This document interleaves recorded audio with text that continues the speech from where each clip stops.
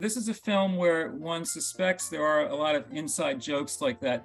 And it reinforced my feeling that they had a lot of fun making the movie, and they probably had more fun making it than I had watching it. That's the danger with inside jokes sometimes. And again, David Leitch as a director, you're right. As a stuntman, he'd work with Brad Pitt, so you can imagine the fun they had in those scenes. Also, he does have some directorial chops. He was an uncredited co-director for John Wick, which is, I would say the better of the two films.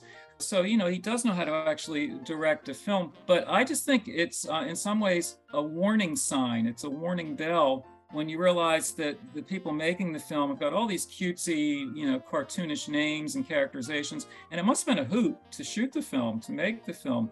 But I think the danger there in terms of what I'll call ego is that when you're so immersed in it that way, like, here's Brad Pitt with his former stuntman, and they're probably having a great old time.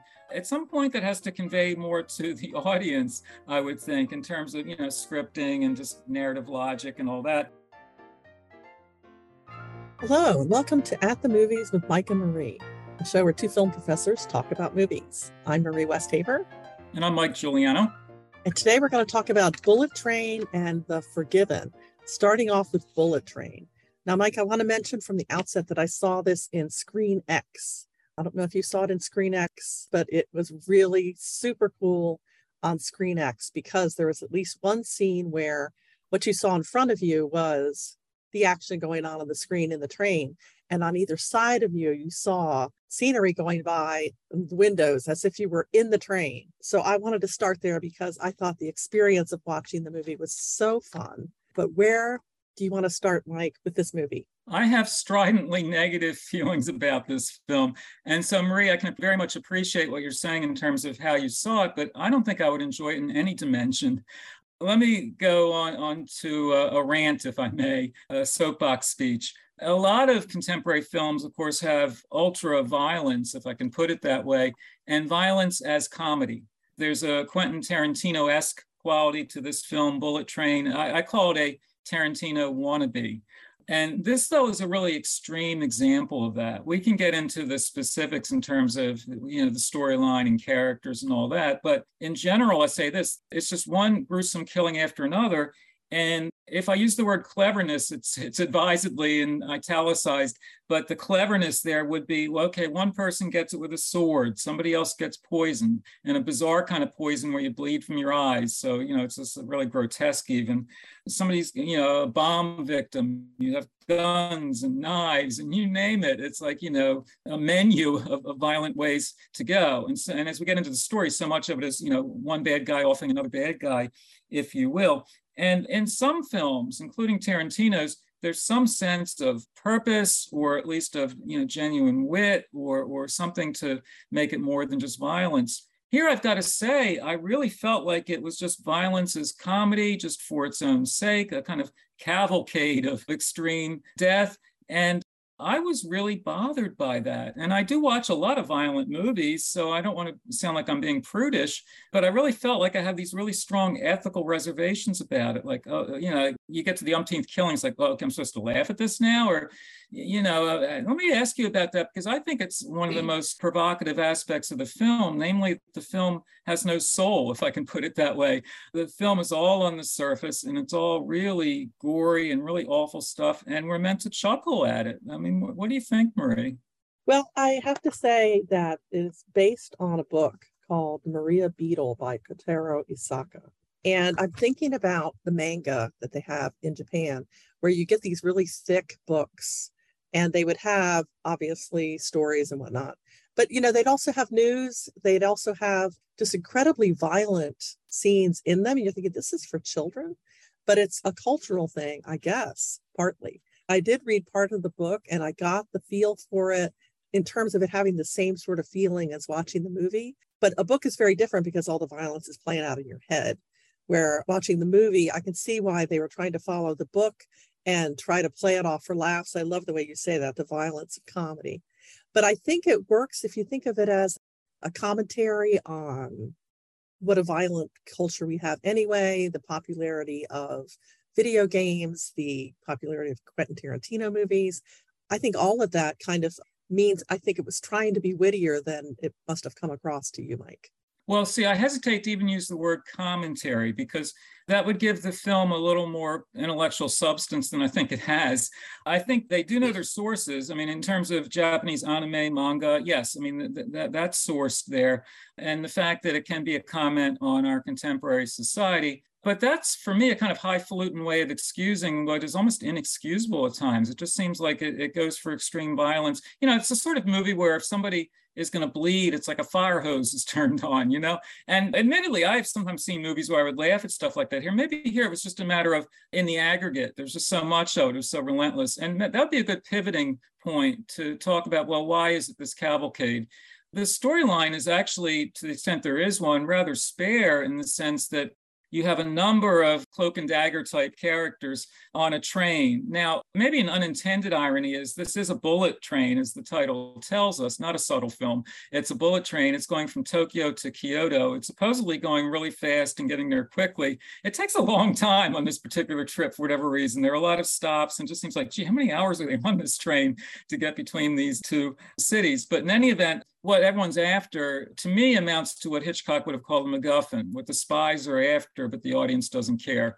In this case, we do know specifically what it is. Guess what? It's a suitcase full of ransom money. It's always what I like to call in thriller movies, the suitcase shot. Somebody opens up the suitcase and then in the audience we go, whoa, those are a lot of bills, and so it has those moments. Now, within the film, you're going to have all these shenanigans and all this deadly violence, as people compete or vie to get it. And the principal character we're meant to care about is called Ladybug. And the characters all have cutesy names, played by Brad Pitt. And Brad Pitt gives just about the only interesting performance in a sustained way in the film. Some of the others are very kind of terse just because the lives are. But that's what I'm talking about in terms of a storyline. But it's not really very fully developed in terms of characters. And also, even in terms of that narrative, you would think a train is racing from one city to the other and stuff happens fast. Yes and no. As I said, it seems like a long train ride for a relatively short distance. And one of the things that breaks up the momentum, to the extent that there is that the film is chock full of flashbacks,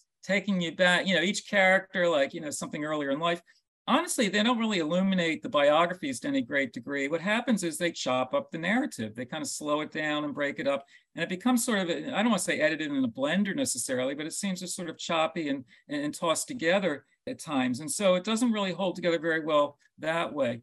Here's a contrast of where a film like this, and I'm using this very loosely, can work just by way of the basic conceit.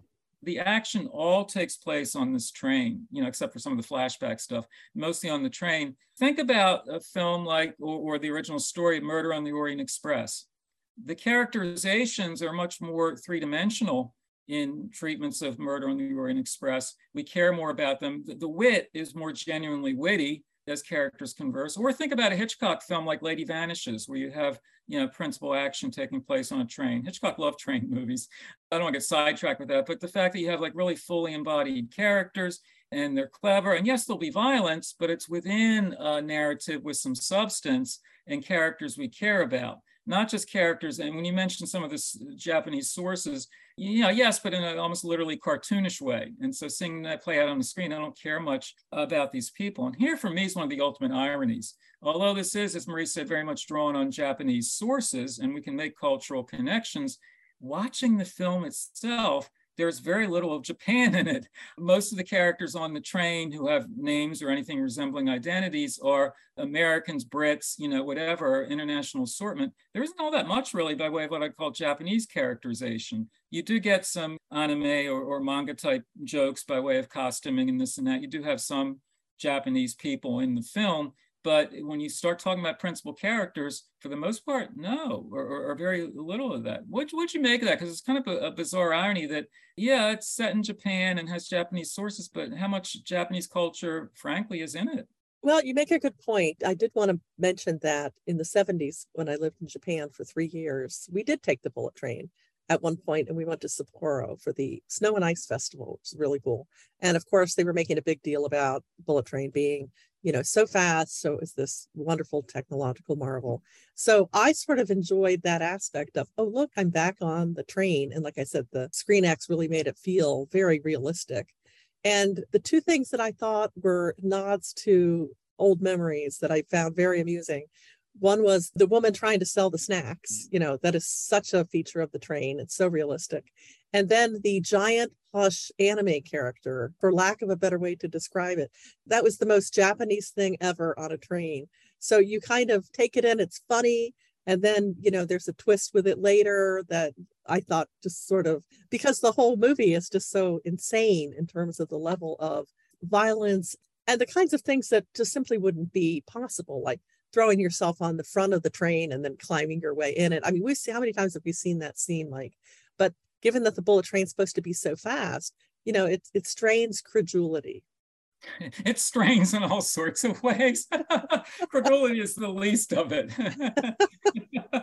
And actually, even though I didn't like the film, I've got to acknowledge that the film's director, David Leitch, has a background as a stuntman.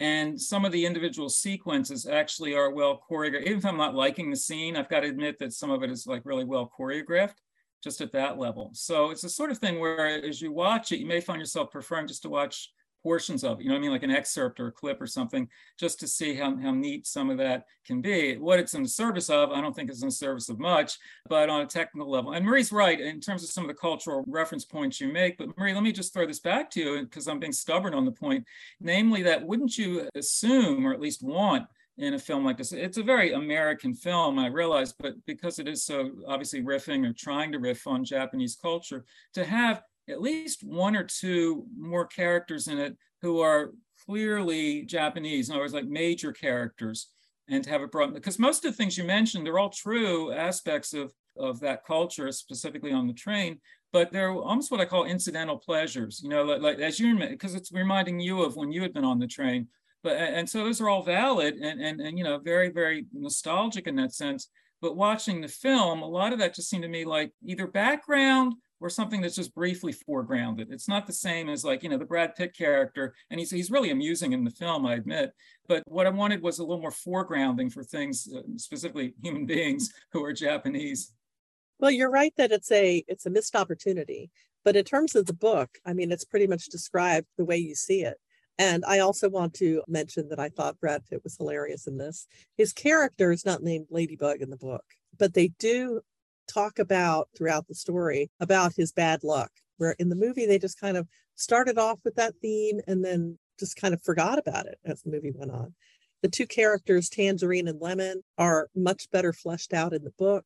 I did think it was sort of a fun irony, Mike, tell me what you think, that the one guy is completely obsessed with Thomas the Tank Engine, which could anything be less like a bullet train than Thomas the Tank Engine, who's personified and he's sweet and he gives, lessons to little kids, and it's just the opposite of a bullet train. So these two characters are British assassins. Of course, Brad Pitt is the hired gun or hired assassin who's very much an American, but these two characters Marie mentions, they're referred to as the twins. And there's, of course, very little physical resemblance there. And they're like an old-fashioned vaudeville team, right? Or music hall, since it's the British tradition. They play off each other. They riff off each other. So one is known as Lemon, the other is Tangerine. Lemon is the one who, as Marie says, I actually was sort of amused by that, to have Thomas the Tank Engine as your cultural icon. And you're right, it's so at odds with, a bullet train sensibility. It's a very different kind of train, if you will. But even though I was sort of amused by that, it wasn't really heading anywhere. It just seemed to me that it was like a kind of funny premise to have these two characters and have them bounce things off. And then it just became what I call redundant. A contrast that's been made there is, think of, there are two characters on a train in Hitchcock's Lady Vanishes, and their conversations really are amusing and clever, and they go back and forth, and you care about them as people. In this film, Lemon and Tangerine, yeah, I smiled and laughed, and I realized the comic book origins for stuff like this, but it was so superficial, right? It was so on the surface with it that it's almost like, again, and the earlier expression I used about a Tarantino wannabe. This is an example of a scene that probably thinks it's funnier than it actually is, or related scenes. I'm getting at, I might smile a bit, but they probably were cackling with laughter right outside of the frame as they shot a scene like that. I just don't think the film is as smartly written, as clever and all that as it takes itself to be. And that's one reason why it makes for a much longer train ride than it probably should be. The film does not have an excessive running time, but it does feel like it goes on for quite a bit. I do want to mention now that you said that, that it does seem like maybe this is just an in joke between Brad Pitt and the director David Leitch, because David Leitch has not just been a stunt man, he's been Brad Pitt's stunt double in many movies, such as Fight Club, Ocean's 11, Troy, and Mr. and Mrs. Smith. And Brad Pitt does 95% of his own stunts in this film. So I can almost see this being a conversation between these two guys. Yeah, you get out in front of the camera. You do it. You know what? You make a good point. This is a film where one suspects there are a lot of inside jokes like that. And it reinforced my feeling that they had a lot of fun making the movie, and they probably had more fun making it than I had watching it. That's the danger with inside jokes sometimes. And again, David Leitch as a director, you're right. As a stuntman, he'd worked with Brad Pitt, so you can imagine the fun they had in those scenes. Also, he does have some directorial chops. He was an uncredited co-director for John Wick, which is, I would say the better of the two films. So, he does know how to actually direct a film. But I just think it's in some ways a warning sign. It's a warning bell when you realize that the people making the film have got all these cutesy, cartoonish names and characterizations. And it must have been a hoot to shoot the film, to make the film. But I think the danger there in terms of what I'll call ego is that when you're so immersed in it that way, like, here's Brad Pitt with his former stuntman, and they're probably having a great old time. At some point, that has to convey more to the audience, I would think, in terms of, scripting and just narrative logic and all that. And I don't think it quite does here. And so when some of the other characters pop up, there are some well-known actors popping up, Michael Shannon's, Zazie Beetz. I mean, they're actors you're going to recognize, but some of those just seem like, I almost want to say like cartoon cameos where characters pop up like that. And if you're totally with it, it can be fun just at that level. But if you're hoping for anything, and I'm not looking for profundity here, but if you're looking for anything a little deeper or more satisfying on a narrative level, it just seems kind of random, seems kind of arbitrary after a while. To the point where I really didn't care much about the money in the suitcase, which again, nature of the MacGuffin, but I wasn't even caring that much about the forces vying for it. Sometimes it's actually a little hard even to do the arithmetic. Did you ever have that watching it, Marie? There were so many of these like bad characters throughout the train that you have to sometimes wonder, like, well, how does this one relate to that one? And so I could make some of the connections, but do you feel sometimes that they're just sort of tossed together and it's not like the narrative threads aren't all fully threaded?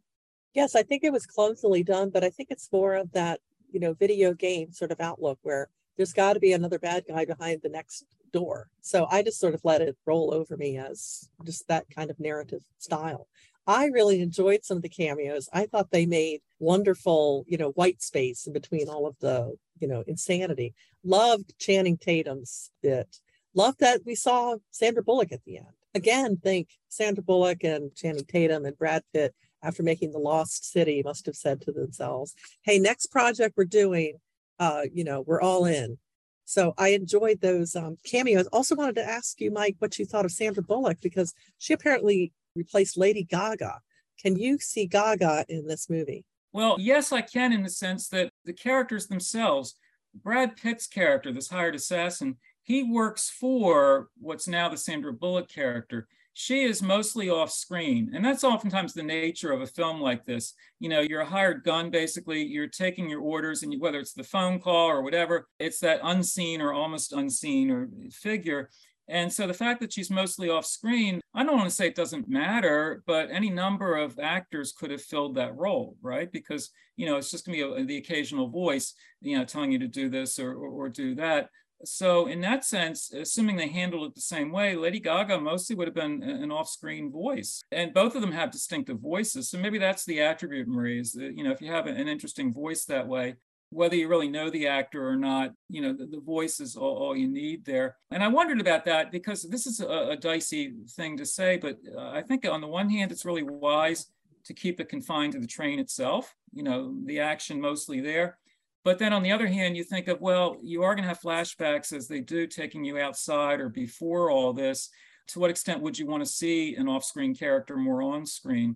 Even though I don't like the film, I think push come to shove, for the most part, it was a smart move to keep most of the action, frankly, kind of claustrophobic, going from train car to train car, not much off. And that actually sometimes worked quite well. Like they would get to another station stop just for a minute or so, and just to be able to at least look out the door and see, oh, there's a platform, there's life in the outside world. But then like a minute later, you're back on the train. It's almost like a breathing. You remember, Marie, wasn't it almost like a relaxing moment, catching your breath or something, and then back? But also tension too, because you're never quite sure who might be on the platform. There's no shortage of bad characters in this world, and it's most of them on the train. But sometimes you'll have, towards the end of the film in particular, you might have somebody on the platform who's bad news too. Yeah, you're right. You got to watch out for who's waiting for you on the platform as well.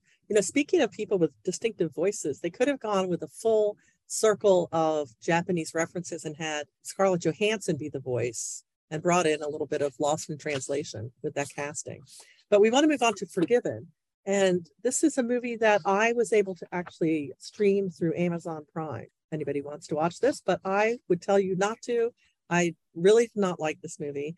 And since we've just finished talking about Brad Pitt in Bullet Train, I want to say I think it's because it reminds me of a better movie that I was kind of similar called Babel from 2006 with Brad Pitt and Cate Blanchett.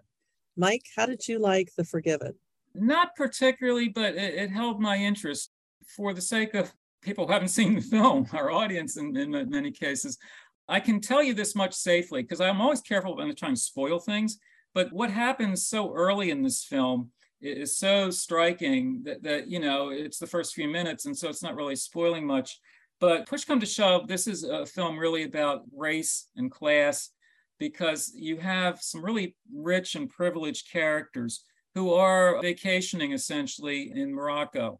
So basically these privileged white people who've got people of color working as servants, drivers, whatever. And where it has a really dramatic point, or a real oomph moment, is that very early in the film, the characters played by Ralph Fiennes and Jessica Chastain, they're a very unhappily married couple. When they argue, whether at the wheel of the car or wherever, this is nasty stuff within the marriage. Anyway, where I'm not really spoiling anything is as they're driving along at night, they strike and kill a young Moroccan man. Now, this is what I initially found quite intriguing. What do you do in a case like this? Because they are, I don't want to say they're immoral, but they have a sense of entitlement, and we could even say amorality, in the sense that they're just going to, how can we get through this and so on, pragmatically approaching it, right? A kind of Machiavellian thing. And this is where I was intrigued by the film. And then within these opening moments, and I won't spoil much more than I have perhaps in terms of what's happening, but they decide that, we've hit this guy. They put the body in the car and they decide to take it with them. And they're going to a big party,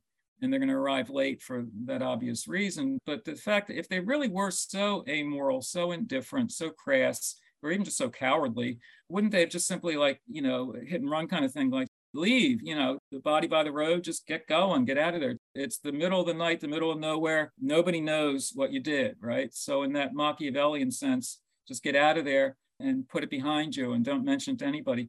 Why they would actually take the body with them, the film will try to explain that in a sense. Here's a problem, though, that pops up pretty quickly. The character of David, the Ralph Fiennes character, is the more fully developed of the two and within the marriage. And he gives a really good performance in this. It's a really well-calibrated performance. You can imagine the pangs of conscience or near conscience that this guy will have. And a lot flows out from there. And there are some decisions he makes later in the film that I think are really problematic in terms of what this character would be likely to do. But in any event, these are the givens, if you will, in the film. And that's where the film started to lose me in the sense of plausibility. And certainly I was lost at that point by way of sympathetic identification. And this may be why Marie didn't like it. And I don't want to read too much into what you said a moment ago, but I would share the feeling that not that you have to like every character, including principal characters in the film, but this husband and wife are pretty difficult to like oftentimes. And when they go to the parties, some of the other people there are really, rich and famous and entitled and just really snooty and, what's to like in any of that bunch. And the presentation of that society, it's like a cloister. It's a compound of wealthy people with, white people with people of color there as the servants. But in terms of the race and class issue there, sometimes it really is a bit of, I don't want to say of a stretch, but simply of underscoring in really heavy-handed ways. For instance, the couple hosting the party is a gay couple, and it's there presented very bluntly. It's actually sort of like in your face imagery by way of, bedroom scenes and so on. And the objection I have is not to that whatsoever. The objection I have is the way the film presents that. In other words, it's presented as like examples of decadence. And I wouldn't say that it's an anti-gay film, but I think there's a vibe running through it in a lot of those scenes. And I'm wondering what exactly you're communicating here. Like, I can agree that this is a decadent society, but in terms of what's making it decadent, is it an issue of sexuality there? And I mean, I don't want to overemphasize that because it's just one example of various strands of the story that I had questions about or just felt kind of uneasy, like that this isn't quite working by way of a narrative strategy. And through all that, Marie, just simply the fact that emotionally, I didn't like these people enough to really feel for them. Was that sort of what you were getting at before? That's exactly what I was getting at. They're just such unlikable characters. And you touched on something that's actually crucial to the plot, which is the depictions of the decadence. It's not just the gay couple. There's, the Jessica Chastain character is, there's all these scenes of her committing adultery. The intro scene, the reason that her husband ends up striking the young man is because he's driving drunk. Now, this movie is based on a novel, I think, by the same name. And the novel is beautifully written and much more obviously cerebral because it's all, you're reading it and imagining it in your head. But it seems to rest more on the idea that from the get-go, she's trying to tell her husband that he shouldn't be drinking and driving, and then he does, and then the terrible thing happens. So it becomes an unraveling of something that's planted very early on, skillfully in the book, that I don't think was skillfully planted in the movie. Although I will say the movie did have amazing cinematography. Didn't you think so? At least for that, Mike. It's really well shot. Visually, it's worth watching for that scenery. And the second thing that I did appreciate was Ralph Fiennes, even though I don't like the character, I like the performance. It's a really subtle, really nuanced performance. Anything to be gleaned here? Anything, in terms of, do you think the cinematography has a chance for an award? Is there any praise we can give this movie? The film came and went pretty quickly in terms of theatrical play. I don't think it's a film that's going to really have awards recognition, but people will acknowledge you've got, some major actors, and certainly, there are aspects of it, as we've been discussing, that are certainly worth watching and thinking about. It's just, I find it a difficult film to recommend. Let's put it that way. So if somebody's giving out awards, I don't think I would recommend this one. So I streamed this and watched it in the comfort of my own home. But Mike, when you saw it, what was the audience reaction? It's hard to gauge that. I wasn't interviewing people afterwards, and it just people watched it and then they left, So hopefully they drove safely and without drinking on their way home. But it's sometimes difficult to glean that exactly. But there was no great enthusiasm that I could ferret out, and the film commercially didn't do all that much. So I think it just sort of came and went. Well, this is a pass for me, although I would say definitely go see Bullet Train, but go see it in that Screen X for maximum effect. And that brings us to the end of this episode. Don't forget to check out our other episodes at dragondigitalradio.podbean.com and also under Dragon Digital Radio on Pandora and Spotify.